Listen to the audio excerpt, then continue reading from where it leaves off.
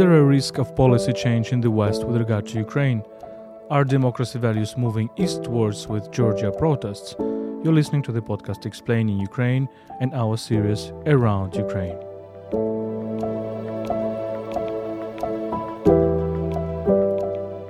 My name is Volodymyr Yermolenko. I'm Ukrainian philosopher and journalist, chief editor of ukraineworld.org, a website in English about Ukraine. My guest is Maxim Panchenko, analyst and journalist at Ukraine World. And in this series Around Ukraine, we are discussing events and trends which are happening in the international context of Ukrainian existence and Russian invasion of Ukraine.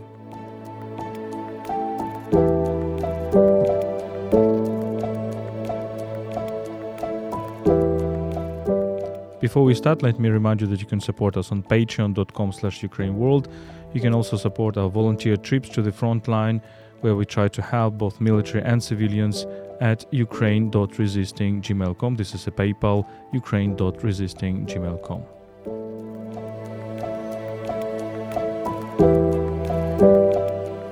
Explaining Ukraine is a podcast by Ukraine World, and Ukraine World is brought to you by Internews Ukraine, one of the largest Ukrainian media NGOs. So, Maxim, thanks so much for joining this podcast. Very good to have you here. Thank you. Thank you for having me. And Around Ukraine is actually a weekly digest of major events and trends around Ukraine in the international context. So, what are we going to talk about today? Well, this week there have been very miscellaneous and big developments. First of all, we're going to discuss protests in Georgia and what that means. We're going to discuss diplomacy moves around Ukraine, the ones taken by Pope Francis, and also some rhetoric coming from the United States. We also are going to continue discussing the approximation that continues to happen between Russia and Iran, the military trade happening between them, and of course maybe we'll talk about the investigation and the new facts with regard to the explosions on Nord Stream pipelines. Okay, let's start with Georgia. The events in Georgia are very, very much important for Ukraine. We understand that actually Georgians and Ukrainians are very connected people, and in a way that this fight against Russian imperialism was actually present since the 19th century, 20th century, this connection of this fight. And we remember that revolutions in the Eastern Europe, post-Soviet Eastern Europe, started with the revolutions of the Roses in Georgia in 2003, and then the Russian invasion of Georgia in 2008 actually was a repetition for the invasion of Ukraine. So what's happening in this country now? So basically what's happened is that there was a bill propounded for adoption by the Georgian parliament, and it was basically the replication of the Russian notorious law on foreign agents, as they would call them, which means that any entities that have financial or other connections, many other connections to any Western entities, to any foreign entities at all, would be abridged of some of their rights. They would have to mark themselves as such, as foreign agents, and that would, judging from the experience of Russia, that would be very hostilely accepted in the society. But these protests were not so much about the specificities of the provisions of the law, but rather about this image I'm talking about, because everybody started comparing Georgia to Russia and started seeing Georgia as drifting towards Russia and its authoritarian regime and anti-Western, pro-Russian regime. These are the allegations that have been around for quite a long time, that Georgian regime is quite loyal to Russia, which is very counterintuitive, by the way, given that Russia is behind the annexation, basically, of several territories of Georgia 15 years back, as you mentioned it. So the protests that happened against the backdrop of processes around this bill, they were not so much even with regard to this bill only, but rather against Georgia becoming authoritarian. And in this sense, the idea of this movement, the idea of these protests, resemble very much of what was happening in Ukraine in 2013, 2014, which is why Ukrainians, first of all, understand Georgians now and what they're going through. And secondly, I would say that the vast majority of public opinion supports protests in Georgia. So what happened in Georgia after the Revolution of the Roses? We know that Saakashvili government at that time was very, very, very much radical in reforms and in many ways changed Georgia. And then it lost the election, and Saakashvili was also seeking opportunities in Ukraine and trying to make political career in Ukraine. He was a governor of Odessa Oblast, then under Poroshenko. Then it was a big conflict with Poroshenko when he was actually first he was giving Ukrainian nationality, then he was stripped off from Ukrainian citizenship, then he was trying to come back to Ukraine and arrested, and I mean all the saga of ups and downs. And he returned to Georgia, but basically after Zelensky won in the election, he was giving back his Ukrainian citizenship, but he returned to Georgia, and then he was put in jail there. And the pictures that we see are horrifying. It seems that the Georgian government tries to starve him to death, or really to make the conditions of his living in the jail unbearable, and maybe lead him to a point of no return when he would be released from jail, but with the health conditions which will actually mean that he's no longer a healthy person. What was happening? Why this party, Georgian Dream, anti-Saakashvili party, won the election, and what was happening ever since? Well, I think from what I understand, there has been much confusion in the expectations as to Georgian authorities, particularly from the West, maybe from Ukraine too, because declaratively, this party that came to power a couple of years back, even though even though they were anti-Saakashvili, they still were declaring that we're going to the European Union, we want to go to NATO, we're still pro-Western. It's like Yanukovych, Yes, very similar yes, to that. but so little people discern that at the right moment. It is eye-opening only now, I would say, for most people. Of course, there have been talks among experts, among politicians, some of the politicians in the West, in Ukraine, etc. But the general picture was not that much of a comparison with Yanukovych. And now it is visible that basically much of its, meaning the parties, the ruling parties' vision and rhetoric of going to the West, etc., it's pretty much sham. Because their deeds testify otherwise. The regime is growing more authoritarian. There are incremental talks about how much corruption there is and has returned to Georgia, because in this context it is very vital to understand that corruption was one of the cornerstones against which Saakashvili fought, and successfully so, to a very big extent. So now it's coming back, it's a rollback. So in that sense, of course, it's kind of it almost is like a reactionary government of a kind for the last couple of years. So yes, and the big question now is what to do with it, because European Union, for instance, has made quite a number of steps forward to Georgia, as Georgia has been saying previously, we want to the European Union, and the European Union has been promising the European perspective to Georgia, and now this situation is putting the European Union in and the West, for that matter, generally, in a quite tough spot. What to do with it? Because promises were given, political processes were set in motion, integration plans were planned. So what to do now is kind of a big confusion now. Yeah, I think the Georgian and Ukrainian examples are also showing that you have the revolution, then you have reforms or half reforms, then you have disappointing of the citizens for various reasons.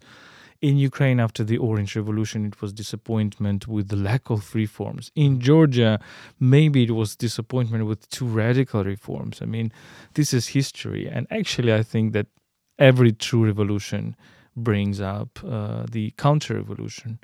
And then this is a backlash against the counter-revolution. This is the destiny of European nations, many European nations, French and maybe some others. So maybe this is what's happening in Eastern Europe. There is a move forward, then there is a disappointment, then there is a move backwards. And in Ukraine, this moving backwards was with Yanukovych, already starting from 2008, 2007, 2008, and of course from 2010 when he won the presidential election. And then there was the resistance of the Ukrainian citizens in the Euromaidan. So in Georgia, we have another big protest, not still a revolution, but big protests. And the Georgians achieved the revocation of this law. But as far as I understand, people understand that this is just one fight, one part of the battle. Yes, that's right. And as they say, there are no final winners or final losers in politics. So this is why, as you said, there have been these processes in Ukraine, and there also will be. It is naive to think there won't be any rollback in some processes in Ukraine. Even after the revolution of 2014, we saw that pro-Russian parties regrouped. They still managed to rebrand themselves and to persist. They may have not taken too many seats in the Ukrainian parliament, but still, as the security service of Ukraine's investigations have been showing, they still were the source of so many betrayals at the beginning of the war. People making part of those pro-Russian parties actually were the ones planned for undermining Ukrainian security, and thankfully, in most cases, they failed to do so, but still. So in that sense, we can see that there will always be this battle, no final losers, no final winners. And that's the case with Georgia. Except that now the situation has gone so much to the surface because of this resemblance with Russia, with its own law on foreign agents, as I said previously. So, and in this sense, I think this was the moment when many Georgians also felt themselves betrayed and made fools of, because just like the West expected different things from the Georgian government, these Georgians have actually been the constituents of this incumbent government. Back in the day, they believed pro-European promises and pro-Western promises. And now they find themselves in the position of having voted for the power that is now drifting to Russia.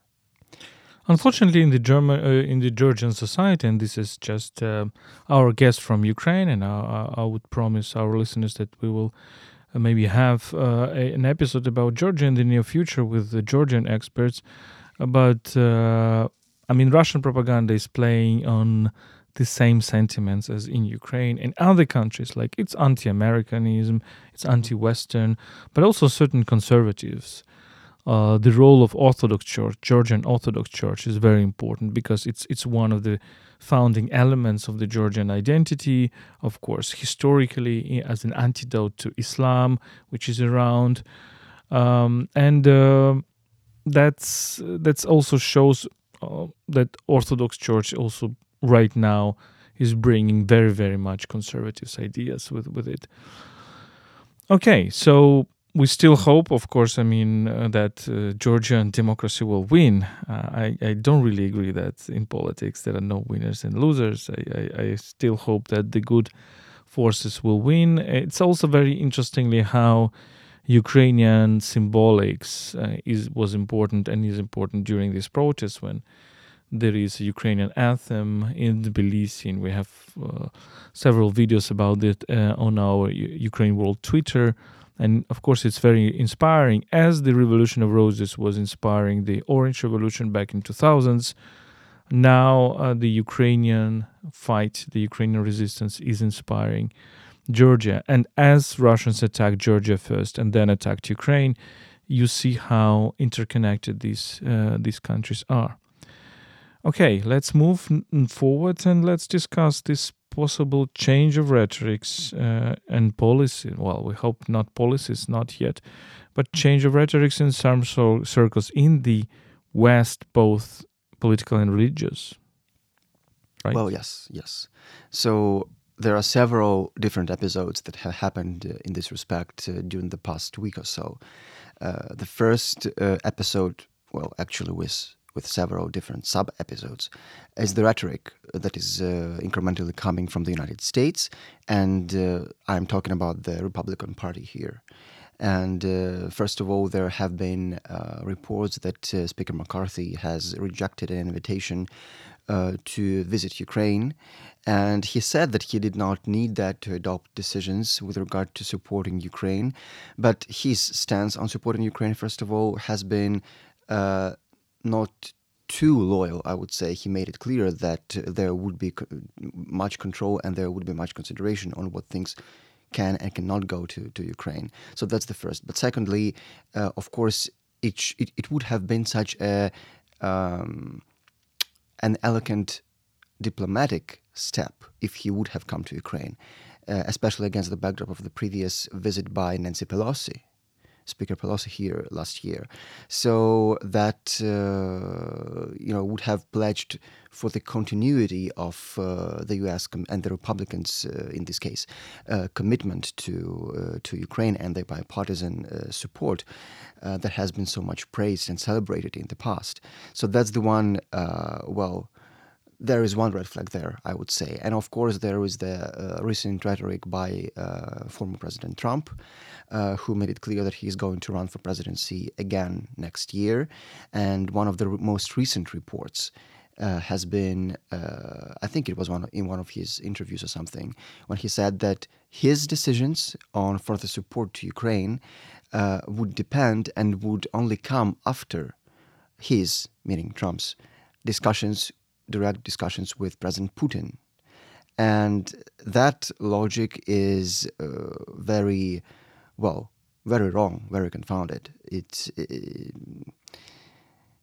I don't think that there could be any bigger red flag for Ukraine at this point coming from the Republicans. And this also invites the question of how long can Ukraine accept the war going? How soon should we be bringing this to an end, or at least trying to, given that in 2024 so much can change in political landscape among key partners? Yeah, saying that you need first to talk to Putin and then decide whether you help Ukraine, it's the same as saying that you first need to talk to Hitler and then decide whether you will save Jewish population. Pretty much so. And this is, of course, sad. On the other hand, this is politics, and we understand that the more Democrats are supporting Ukraine, the more maybe there is a temptation among certain Republicans to say the opposite. This is how politics is changing. Republicans, which were hawks in the 80s with regard to the Soviet Union in the 70s, 80s, become much more complacent now. So this is how it is changing. It's also important to follow the rhetorics of DeSantis and some other Republican politicians. But of course, we still we believe in Ukraine that there will be bipartisan support, and that Ukraine, of course, will continue fighting, continue resisting under any conditions, under any circumstances. We travel to the front line, we speak to soldiers, and we see how resilient Ukraine is in these people and in all the other parts of society who are helping the army and who are containing this new fascism, actually trying to occupy not only Ukraine but also the rest of Europe. Let's move to the church, to the Pope Francis. What is he going to do? What was he saying? Well, yes, that's the second episode I have been talking about. So again, he has been talking in his interviews that he has been reminiscing basically, about his intention last year to talk and to come visit Ukraine and Russia to talk to Putin.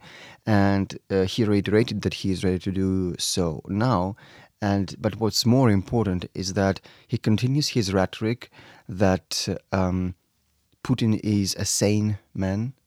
He gives compliments, direct compliments to Putin, like he is a very literary man. He has come to me 3 times. He has talked to me about literature, and all this educated stuff. So he tries to present Putin as an intelligent person in most different senses.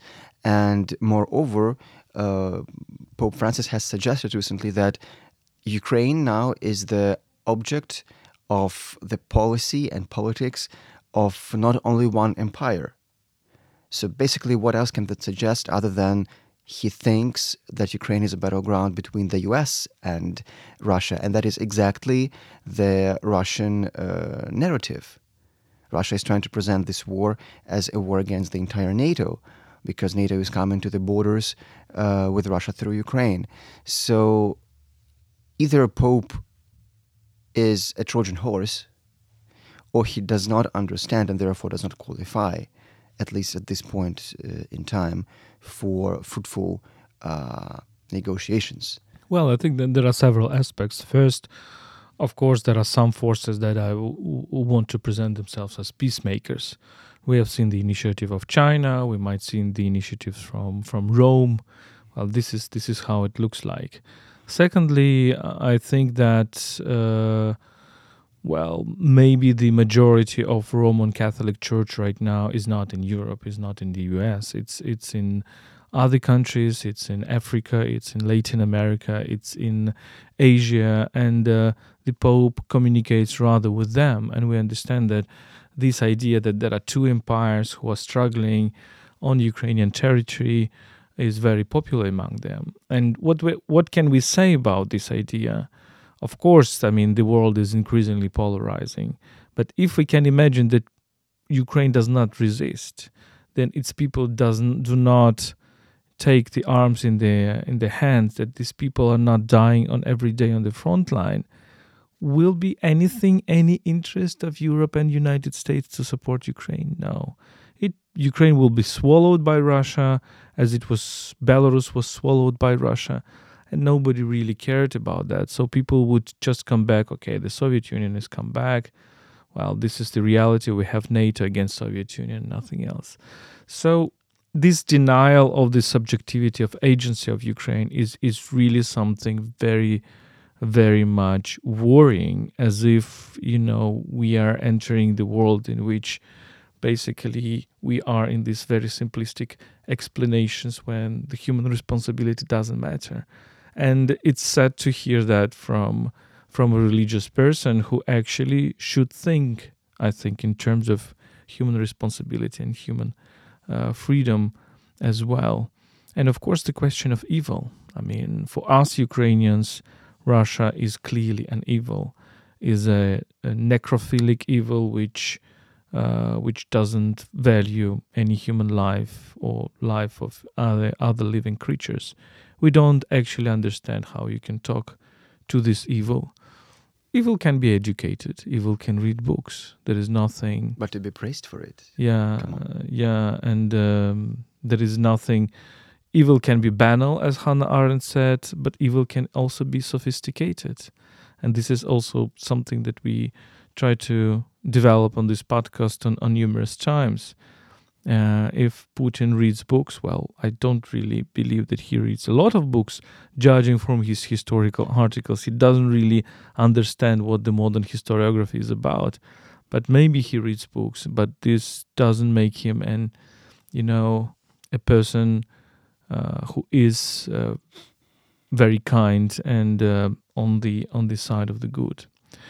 Let's discuss the other issue, which is Russia-Iranian cooperation, increasing military and trade cooperation. What can you say about this? Well, there have been reports about this kind of a 2-way street, which is not even clandestine anymore, for its bigger part of military trade, basically, between Russia and Iran. First came news that, according to which Iran had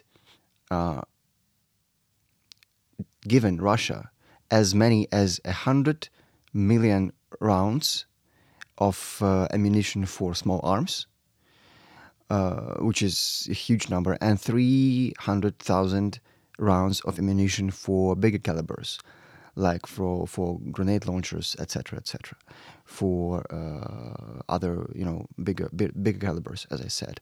And those are huge numbers, even if you take into consideration the length of the front line in Ukraine. Still, against the news about how much of a deficit ammunition is for both sides, actually, this figure is quite gigantic, I would say, and it of course will reinforce Russian possibilities anywhere along the front line.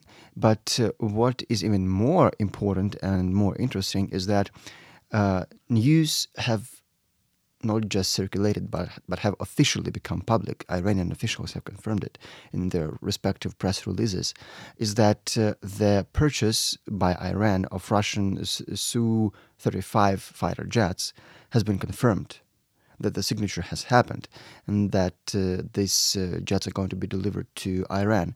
And for those who may not remember this, back in the day when Iran was first suspected, it's not as much of a secret anymore, of course, but when it was first suspected of giving its drones, basically, to Russia, and they're subsequently being used in Ukraine in so many numbers, in these